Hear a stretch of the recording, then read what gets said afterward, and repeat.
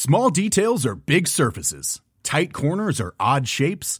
Flat, rounded, textured, or tall.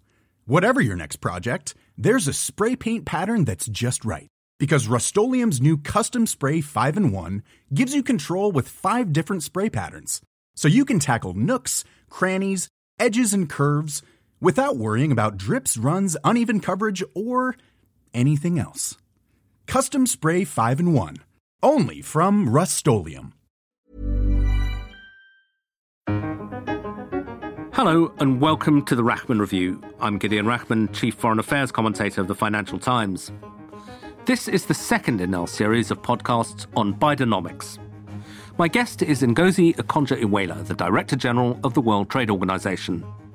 President Biden's new industrial strategy is, naturally enough, designed with American needs in mind, but it has huge global implications. There are many people who fear that the double whammy of President Trump's tariffs and President Biden's subsidies pose a real threat to the world trading system. So, what does Bidenomics mean for the wider world? I think there was a missed opportunity to say, okay, this is historic progress because the United States is now leading in the fight against climate change. Now we have to work to make sure that this works for the world and, importantly, works for the global south. That was Brian Deese, the former director of the White House's National Economic Council, speaking in last week's podcast. The Biden administration argues strongly that the world should welcome America's huge public investments in clean energy. But the reaction of many foreigners to Bidenomics was sceptical, even hostile. Here's a report on France 24 television, explaining the objections made by President Emmanuel Macron on a trip to Washington this year. One example, electric vehicles. Customers here in the US will get a bonus if they buy American cars. That means that it will prevent French cars or European cars from making business here. And according to the French and the Europeans, it's unfair competition. It actually violates World Trade Organization terms on some levels. The argument that Bidenomics violates World Trade Organization rules puts the WTO and its Director General right in the middle of this debate. Ngozi Okonjo-Iweala knows the US well. She spent 25 years at the World Bank in Washington before serving 2 terms as finance minister of her native Nigeria. She became head of the WTO in 2021 at a difficult time. Bidenomics is not the only challenge she's facing. The week we met, the EU had just announced an investigation into Chinese subsidies for electric vehicles, which could be a prelude to tariffs. I interviewed Ngozi Okonjo-Iweala on stage recently at the World Trade Organization's Open Forum in Geneva. I began our conversation by asking if rising geopolitical tensions are making her job much more difficult. Quite difficult. I think one would not be understating it by saying that the geopolitical tensions of the times that we see, and the fact that there's also a war going on in Ukraine, all this makes for a very difficult environment for the job. But that also means that it forces us to look at what are the exciting and hopeful possibilities out there. So yes, it's difficult navigating all the tensions, but so far we are managing to do that, but it's worrying. Sure. We'll talk about the possibilities as well, but for a moment, let's focus on the difficulties, because the US in particular, at times when you talk to the Biden administration, it's almost like they think that even letting China into the WTO was a mistake and that they have major reservations about the global trading system. And they've launched a big program of domestic subsidies, the CHIPS Act, the IRA, and so on. How possible is it to reconcile Bidenomics, if you like, with the global trading system? Well, let's put it this way. I think if you look at the essence of Bidenomics, which cares about people, building from the middle out and from the bottom up and focusing on creating good jobs for people, I think in essence, we can say that the WTO and the World Trading System, the central purpose for which it was created is to do some of that. So you don't see a contradiction in terms of the objectives. If you look at our Marrakesh Agreement, it says that the purpose of the WTO is to help enhance living standards, create jobs, and support sustainable development. which is all about people and people-centered. So I see objectives of what the U.S. is trying to do and what the purpose of the organization has not been really opposed to each other.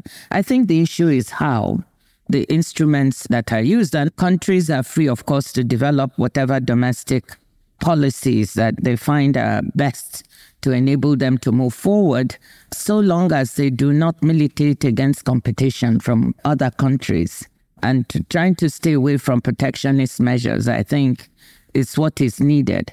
All this being said, I do want to point out one thing that we should look at, and that is sometimes that the rhetoric goes faster than the actual numbers. And it will be important to remember trade between the US and China is at an all-time high in value terms.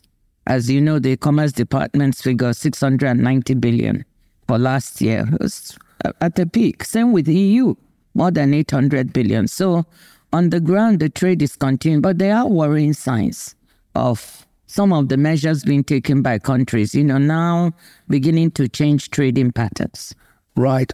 Before we talk about the actual trading patterns, again, on the philosophy, if the US, say, puts big subsidies in for domestic chip production, and then the EU follows with its own CHIPS Act, and they will say, well, China's been doing this forever, they also subsidize.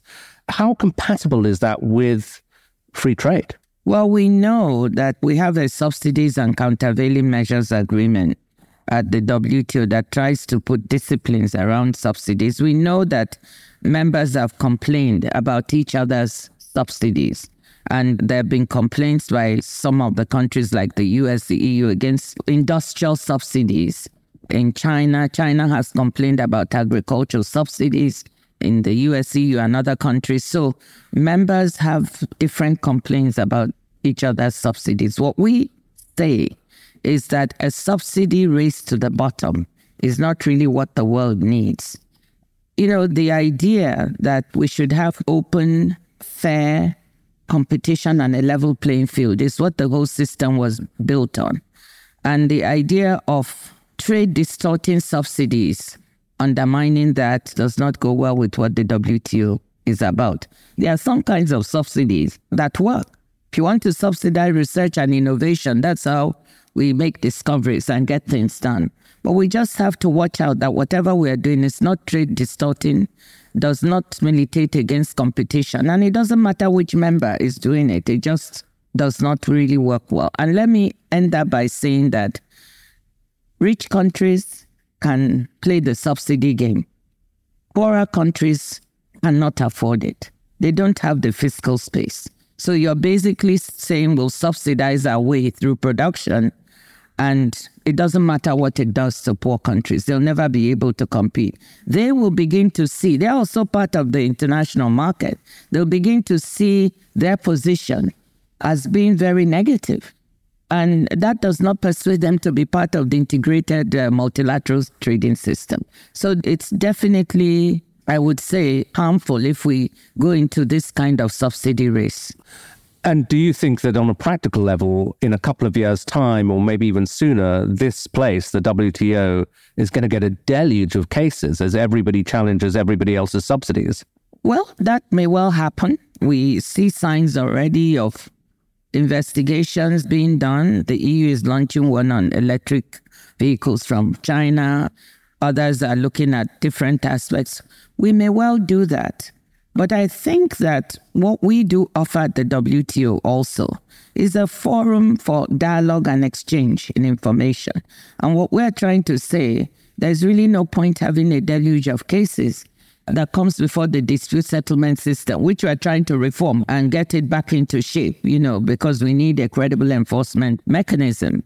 We're also saying that, look, all the disputes need not result in cases at the WTO. We're not really keen to get cases. What we are keen is to see members try to resolve these issues with each other. More and more of that is happening. We see the US negotiating with India, with the EU, with various others to try and resolve disputes. We see Australia negotiating with China. and trying to resolve disputes. This is all very, very good.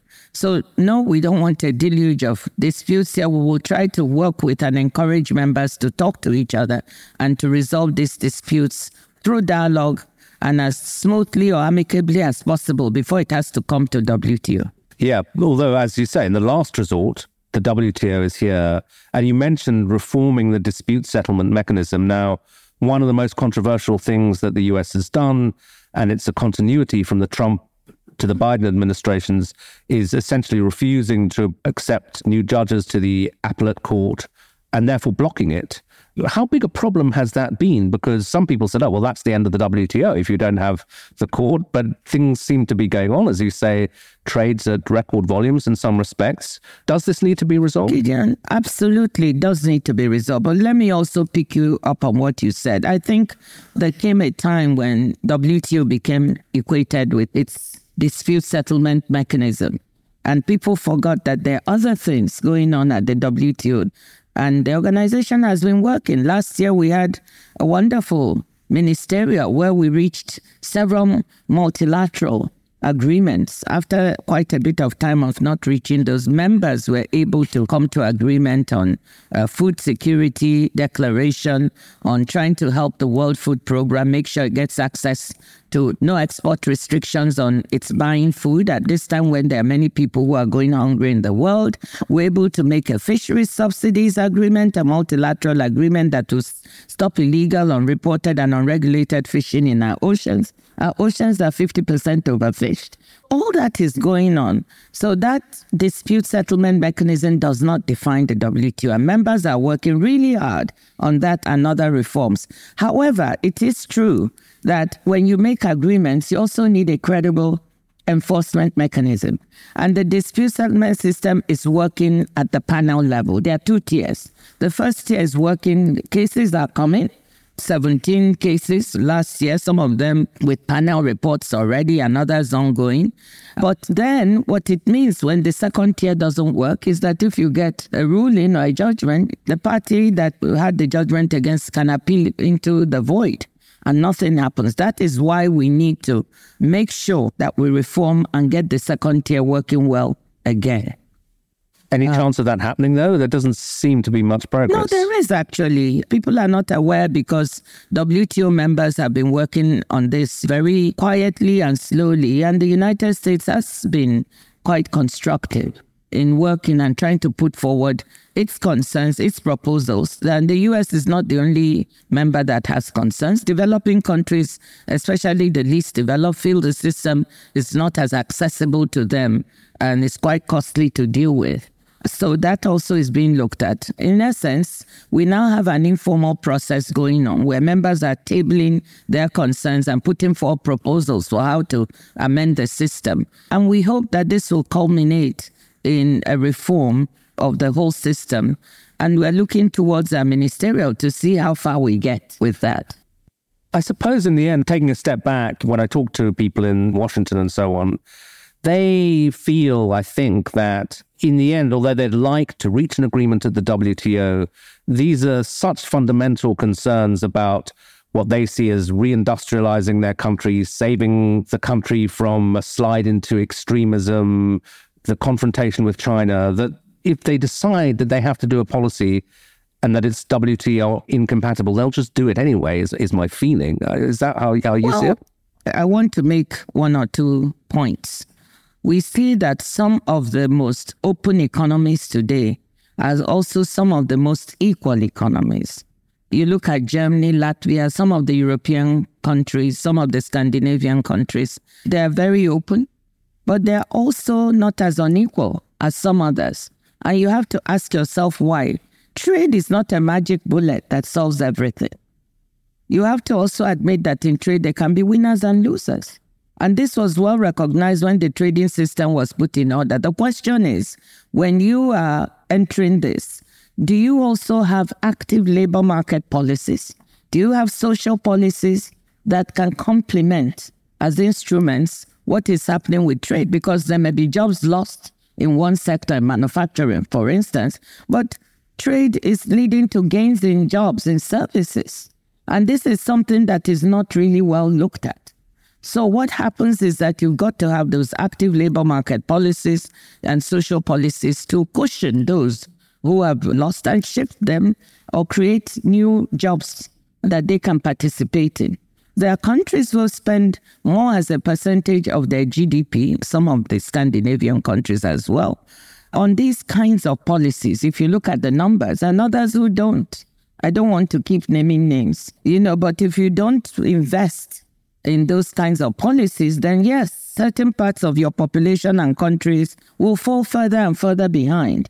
And that also leads to the populism and the nationalism. But I don't think you can blame trade for all of it. Technology is also important. There are places where technological change is leading to loss of jobs. And that is blamed on trade sometimes. You also need to look at what the government is doing. What instruments are they deploying? So I think to sit back and say trade is responsible for all these woes, it's really not correct most of the time.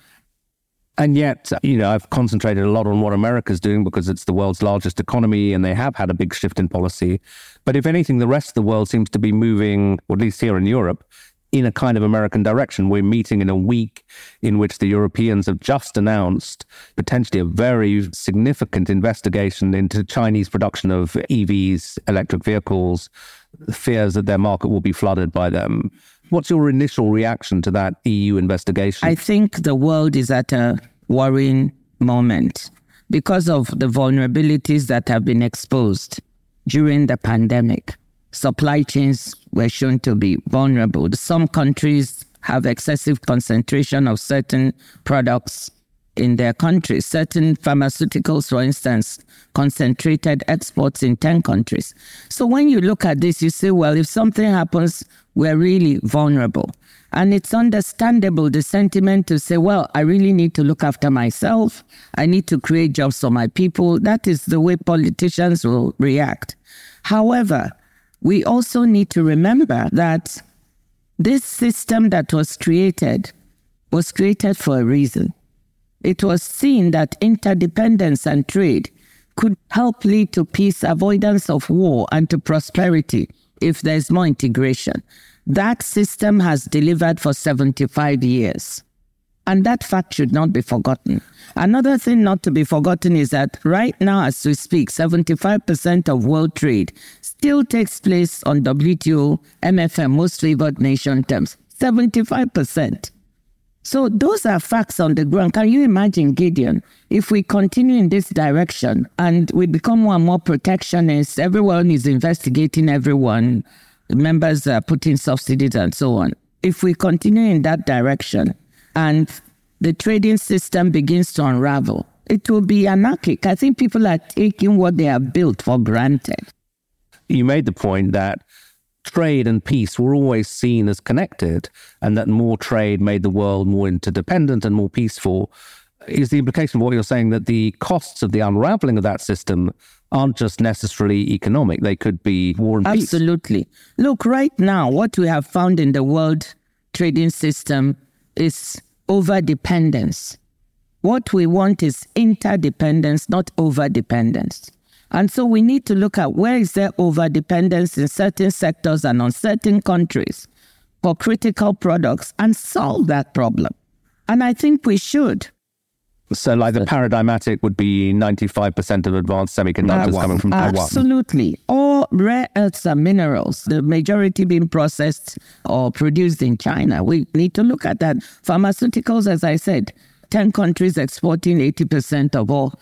So let's look at where there's overdependence that is not resilient for the world and solve that problem. But starting to now say the whole system doesn't work will produce more problems than it will solve. That is very clear. We need this interdependence. And can you imagine if the world trading system moved away from the WTO terms, the 75% of trade that is occurring? And I think that we need to speak up loudly so that people in the world will know that their living standards and the world system will be impacted. And that's what we're trying to say. Let's not overreact to some of the things we say and destroy a whole system that has kept the world going, has lifted billions out of poverty, has made living standards viable even in rich countries that have benefited from that. because we have problems to solve. I'm not running away from the problems in the trading system. I see them. Our report has spelled them out. Overdependence is not a good thing. Let's build resilience in our supply chains and use that as a means of bringing countries that were left out and regions that were left out of integration into the fold. Let's not react by saying, well, this system doesn't work, so we throw away everything, maybe subsidize our way out of our problems if we have money, or we punish others or throw in tariffs. It will just be a tit-for-tat war that will lead the world into the wrong direction. And it is costly. If we fragment, we keep saying it. We have done the work here at the WTO, and the IMF has repeated the same work with similar results. We've done the work to show that if the world fragments into two trading systems, it will cost the world a 5% loss in the longer term in real global GDP. The IMF comes up with 7%, double-digit losses for poor countries. Why do we want to go in that direction? So we talked about the economic costs and also the great power tensions. But another thing that I think is a big pressure on the global trading system is global warming, and the sense that a lot of environmentalists feel that the current system of globalization has become unsustainable and is actually a big contributor to climate change because, as they see it, goods are traveling too great a distance, air travel, container ships, you name it, you know the arguments. Do we not need to localize in the interests of the planet and therefore really change globalization? I think ultimately, the transport and logistics of trade is always seen as part of the problem. Yes, they do contribute to global emissions. And we know we had 3 sessions here at our public forum, precisely looking at these issues. How do you decarbonize transport and logistics? And if you talk to all those, we had the CEO of DHL here, we had the CEO of Agility, IKEA. We brought heavyweights here to talk about how they're running their businesses and what they're looking at in terms of net zero. So we know that the shipping industry and aviation, they're looking at how to use alternative fuels. And that problem has to be solved. Let's admit that. It may indeed result in more regionalized trade in some instances, shorter distances, depending on the fuels that are used and the type of shipping that is done and containers, how they are redesigned. So we will see some of that. That's only one aspect of what trade contributes to climate change. But I think the other aspect that is not thought about is, as we try to solve the problem of decarbonizing the world and moving to net zero by 2050, what role does trade have to play? How do you move green technologies from where they are made to where they are not made? Not everyone can manufacture solar panels, wind turbines. Not everybody has the capacity. So if you said stop trading, let's just do it in a local way, how will those people get what they need? You will defeat the purpose of trying to green the world. That is as simple as that. You cannot mitigate or adapt without trade. Let me walk you into also some of the more specific areas. We have some agreements here that can also help towards going green. We have the government procurement agreement that tries to open up procurement and show good governance so that members can bid in each other's procurement markets following some rules. And government procurement in the world is a $13 trillion affair. $13 trillion, 13% of global GDP. And you imagine if you use that as an instrument to force procurement towards greening goods and services, it's a very powerful instrument. So I can give you many examples of ways that trade can make a positive contribution. And actually, we're working right now on a set of policies that members and countries can integrate into their nationally determined contributions for COP28 to help them use trade in a positive fashion to go green and to use the WTO and its agreements in a similar way. Okay, well, that's an interesting example of a more positive aspect. So let's end on that. I mean, I guess my questions have been mainly about the WTO trying to defend the system, and you've spoken very eloquently about why we mustn't throw away what's been gained. But are you here playing an entirely defensive role, or are there also things that you can do that are more positive, that are expanding trade and thinking about it in new ways that will do what the WTO's, really wants to do, expand trade? Thank you for asking that question, because, the conversation about trade these days, it's about the tensions. But there are actually some exciting things happening in trade. Just one example is what is happening with digital trade. We believe and we see that digital trade is the wave of the future. Trade in digitally delivered services is growing at 8% a year in the past couple of decades. It's now almost $4 trillion out of $31 trillion total. And we see it growing in leaps and bounds, faster than goods trade, faster than even other services trade. So this is one area where the world needs to turn its attention and say, how do we support digital trade? How do we support digitally delivered services trade? It could be that this is the next wave of disinflationary impact of trade that we are looking at. And so that is very exciting. Do we need ground rules that underpin digital trade? And here at the WTO, we're already working on that. There's a plurilateral set of negotiations with about 90 of our members looking at this and trying to come up with rules to underpin e-commerce. So that's very exciting. There are other things happening with respect to trade. We are looking at inclusion. What do we have to do to empower women and help them participate better within the global economy, and micro, medium, and small enterprises, both supply-side interventions as well as other types of interventions? What rules do we need? One area we found is that reducing the cost of trade helps improve and expand trade.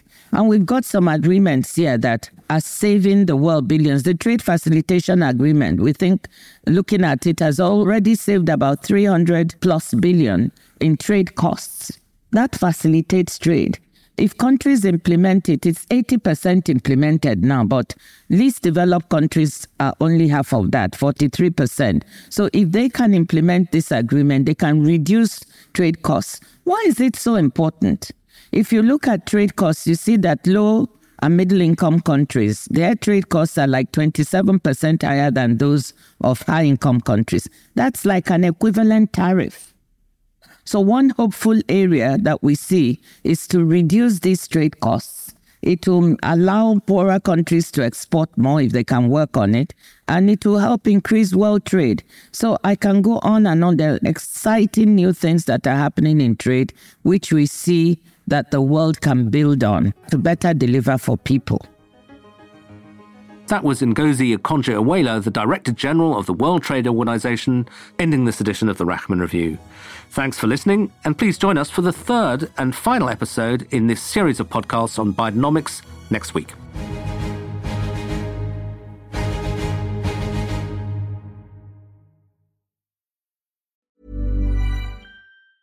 Small details are big surfaces. Tight corners are odd shapes. Flat, rounded, textured, or tall. Whatever your next project, there's a spray paint pattern that's just right. Because Rust-Oleum's new Custom Spray 5-in-1 gives you control with 5 different spray patterns. So you can tackle nooks, crannies, edges, and curves without worrying about drips, runs, uneven coverage, or anything else. Custom Spray 5-in-1. Only from Rust-Oleum. Here at Bellingcat, we get to the bottom of things. From a global crisis to an underreported event, we find the facts using publicly available tools and resources, uncovering what is hidden on and below the surface. We connect the dots using social media posts, satellite images, and public records, and empower others to do the same by sharing how we do it. The ability to do so is only made possible by our readers, supporters, and community members. Care to join us? Learn how at bellingcat.com.